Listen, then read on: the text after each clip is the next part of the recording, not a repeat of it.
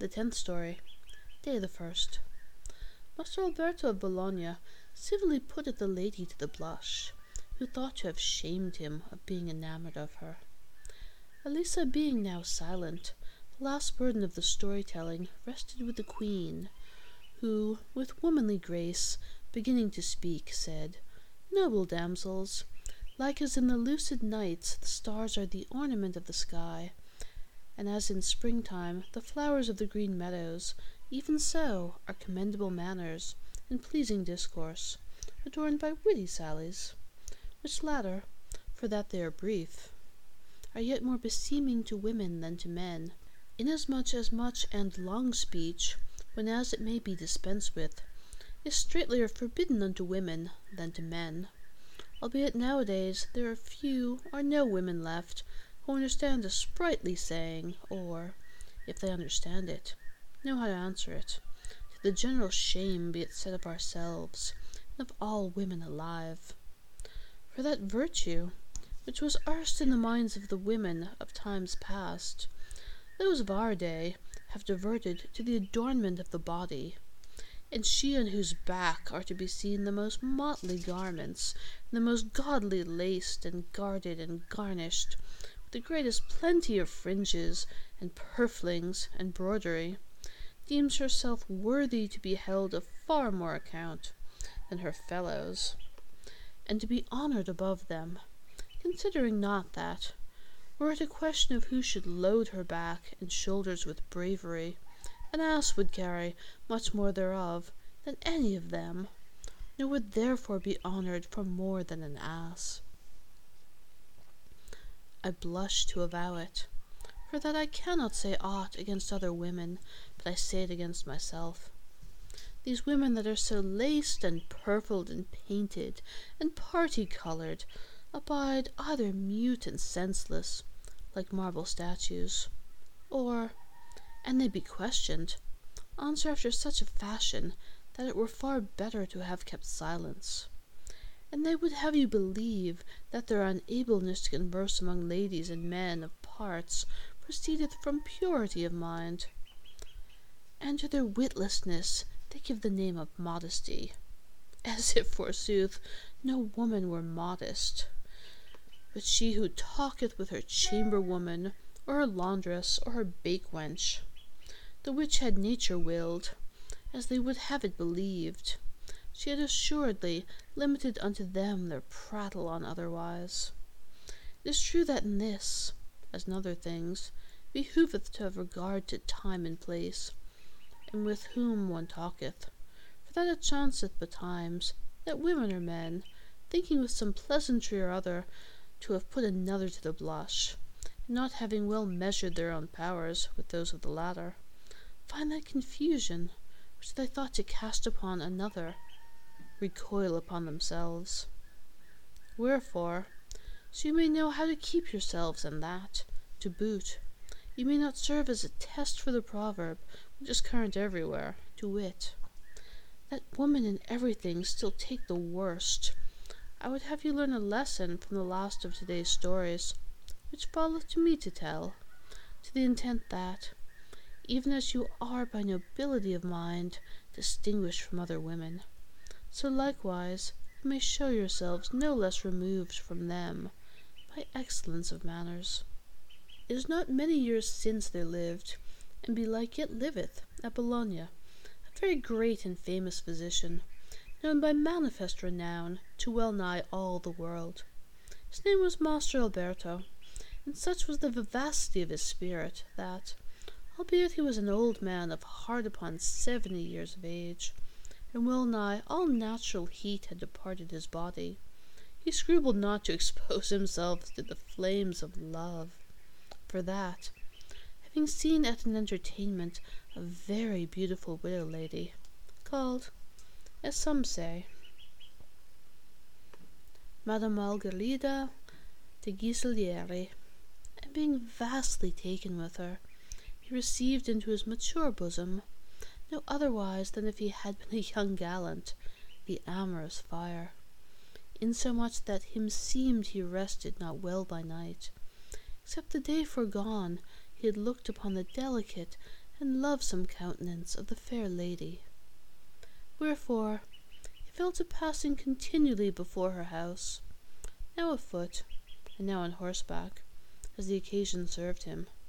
insomuch that she and many other ladies got wind of the cause of his constant passings to and fro, and oftentimes made merry among themselves to see a man thus ripe of years and wit in love, as if they deemed that most pleasant passion of love took root and flourished only in the silly minds of the young, and not otherwhere. What while he continued to pass back and forth, it chanced one holiday that, the lady, being seated with many others before her door, and espying Master Alberto making towards them from afar, they one and all took counsel together to entertain him and do him honour, and after to rally him on that his passion. Accordingly they all rose to receive him, and inviting him to enter, carried him into a shady courtyard, whither they let bring the choicest of wines and sweetmeats, and presently inquired of him, in very civil and pleasant terms, how it might be that he was fallen enamoured of that fair lady, knowing her to be loved of many handsome, young, and sprightly gentlemen. The physician, finding himself thus courteously attacked, put on a blithe countenance, and answered, Madam, that I love should be no marvel to any understanding person, especially that I love yourself, for that you deserve it, and albeit old men are by operation of nature bereft of the vigour that behoveth unto amorous exercises, yet not for all that are they bereft of the will, or of the wit, to apprehend that which is worthy to be loved. Nay, this latter is naturally the better valued of them, inasmuch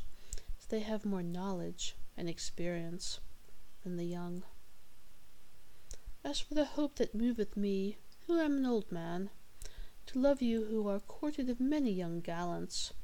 it is on this wise. I have been many a time where I have seen ladies lunch, and eat lupins and leeks. Now, although in the leek no part is good, yet is the head thereof less hurtful, and more agreeable to the taste. But you ladies, moved by a perverse appetite,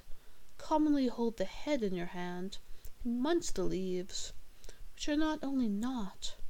but of an ill savour. How know I, madam, but you do the like in the election of your lovers? In which case, I should be the one chosen of you, and the others would be turned away. The gentlewoman and her companions were somewhat abashed, and said, Doctor, you have right well and courteously chastised our presumptuous emprise. Algates, your love is dear to me, it should be that of a man of worth and learning. Wherefore, you may in all assurance command me, as your creature, of your every pleasure, saving only mine honour. The physician, rising with his companions, thanked the lady, taking leave of her with laughter and merriment, departed thence. Thus the lady, looking not whom she rallied, and thinking to discomfit another, was herself discomfited. Wherefrom, an you be wise, you will diligently guard yourselves. The sun had begun to decline towards the evening, and the heat was in great part abated, and the stories of the young ladies and of the 3 young men came to an end. Whereupon quoth the queen blithesomely, Henceforth, dear companions, there remaineth not more to do in the matter of my governance for the present day, save to give you a new queen, who shall, according to her judgment, order her life and ours, for that which is to come, unto honest pleasance. And albeit the day may be held to endure from now until nightfall, yet, for that whoso taketh not somewhat of time in advance cannot, meseemeth, so well provide for the future, in order that what the new queen shall deem needful for the morrow may be prepared. Methinketh the ensuing days should commence at this hour. Wherefore, in reverence of him unto all things live, and for our own solacement, Philomela, our right discreet damsel, shall, as queen, govern our kingdom for the coming day. So saying, she rose to her feet, and putting off the laurel wreath, set it reverently on the head of Philomela, whom first herself, and after all the other ladies and the young men likewise saluted as queen, cheerfully submitting themselves to her governance. Philomela blushed somewhat to find herself invested with the queendom, but, calling to mind the words a little before spoken by Pomponea, in order that she might not appear witless, she resumed her assurance, and in the first place confirmed all the offices given by Pomponea. Then, having declared that they should abide whereas they were, she appointed that which was to do against the ensuing morning, as well as for that night's supper, and after proceeded to speak thus: Dearest companions, albeit Pomponea, more of her courtesy than for any worth of mine, hath made me queen of you all, I am not therefore disposed to follow my judgment alone in the manner of our living, but yours together with mine, and that you may know that which meseemeth is to do, and consequently, at your pleasure, add thereto, or abate thereof, I propose briefly to declare it to you. If I have well noted the course this day held by Pomponea, meseemeth I had found it alike praiseworthy and delectable. Wherefore, till such time as, for overlong continuance, or other reason, it grow irksome to us, I judge it not to be changed. Order, then, being taken for the continuance of that which we have already begun to do, we will, arising hence, go a while a pleasuring, and when as the sun shall be for going under, we will sup in the cool of the evening. After sundry canzonets and other pastimes, we shall do well to betake ourselves to sleep. Tomorrow, rising in the cool of the morning, we will on likewise go, somewhither a pleasuring, as shall be most agreeable to every one. As we have done today, we will at the due hour come back to eat, after which we will dance, and when we arise from sleep, as today we have done, we will return hither to our story-telling, wherein meseemeth a very great measure to consist alike of pleasance and of profit. Moreover, that which Pomponea had indeed no opportunity of doing, by reason of her late election to the governance, I propose now to enter upon, to wit, to limit within some bound, that whereof we are to tell, and to declare it to you beforehand, so each of you may have leisure to think of some goodly story, to relate upon the theme proposed, the which, an it please you, shall be on this wise, namely, seeing that since the beginning of the world men have been, and will be, till the end thereof, bandied about by various shifts of fortune, each shall be holden to tell of those who, after being baffled by divers chances, have won at last to a joyful issue beyond their hope. Ladies and men alike all commended this ordinance, and declared themselves ready to ensue it. Only Dioneo, the others all being silent, said, Madam, as all the rest have said, so say I, to wit that the ordinance given by you is exceeding pleasant and commendable, but of a special favour I crave you a boon, which I would have confirmed to me, for such time as our company shall endure, to wit,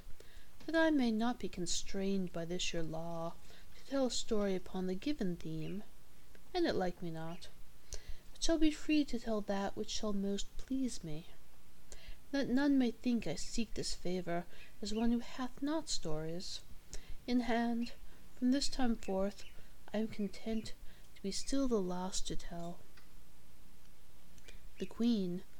who knew him for a merry man and a gamesome, was well assured that he asked this but that he might cheer the company with some laughable story, whenas they should be weary of discoursing. With the other's consent, cheerfully accorded him the favour he sought. Then,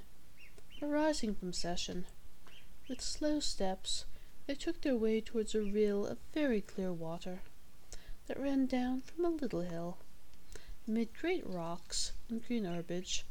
into a valley overshaded with many trees, and there, going about in the water, bare-armed and shoeless, they fell to taking various diversions among themselves, till supper-time drew near, when they returned to the palace, and there supped merrily. Supper ended, the Queen called for instruments of music, and bade Loretta lead up a dance, whilst Emilia sang a song, the accompaniment of Dioneo's lute.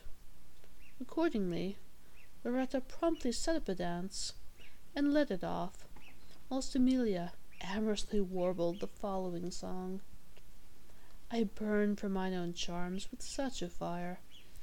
methinketh that I ne'er of other love shall reck or have desire. Whene'er I mirror me, I see therein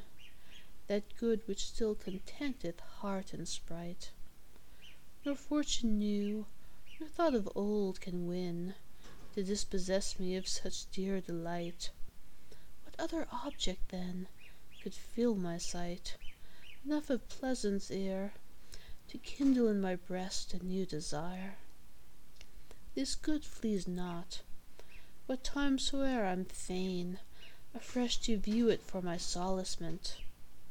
Nay, at my pleasure, ever and again, with such a grace it doth itself present, speech cannot tell it, nor its full intent be known of mortal ear, except indeed he burn with like desire. And I, grew more enamoured every hour, the straitlier fixed mine eyes upon it be, give all myself, and yield me to its power, in tasting now of that it promised me. In greater joyance yet I hope to see, such a strain as ne'er was proven here below of love desire. Loretta, having thus made an end of her ballad, in the burden of which all had blithely joined, albeit the words thereof gave some much matter for thought. Divers other rounds were danced, and a part of the short night being now spent,